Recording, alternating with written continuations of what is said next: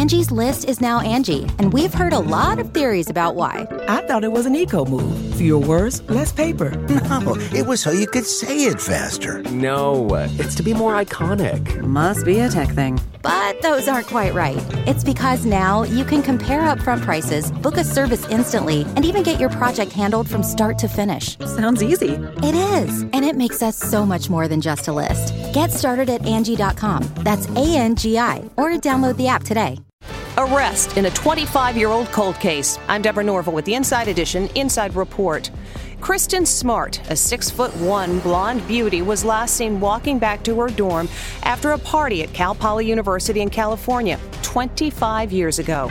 Another student, Paul Flores, was with her, but he told police they parted ways near his dorm. For all these years, Flores has always denied wrongdoing.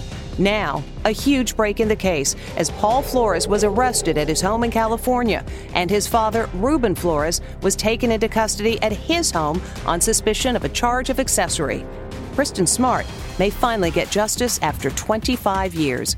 From the Inside Edition newsroom, I'm Deborah Norville. Some puzzles are hard to solve, others are hard to prove.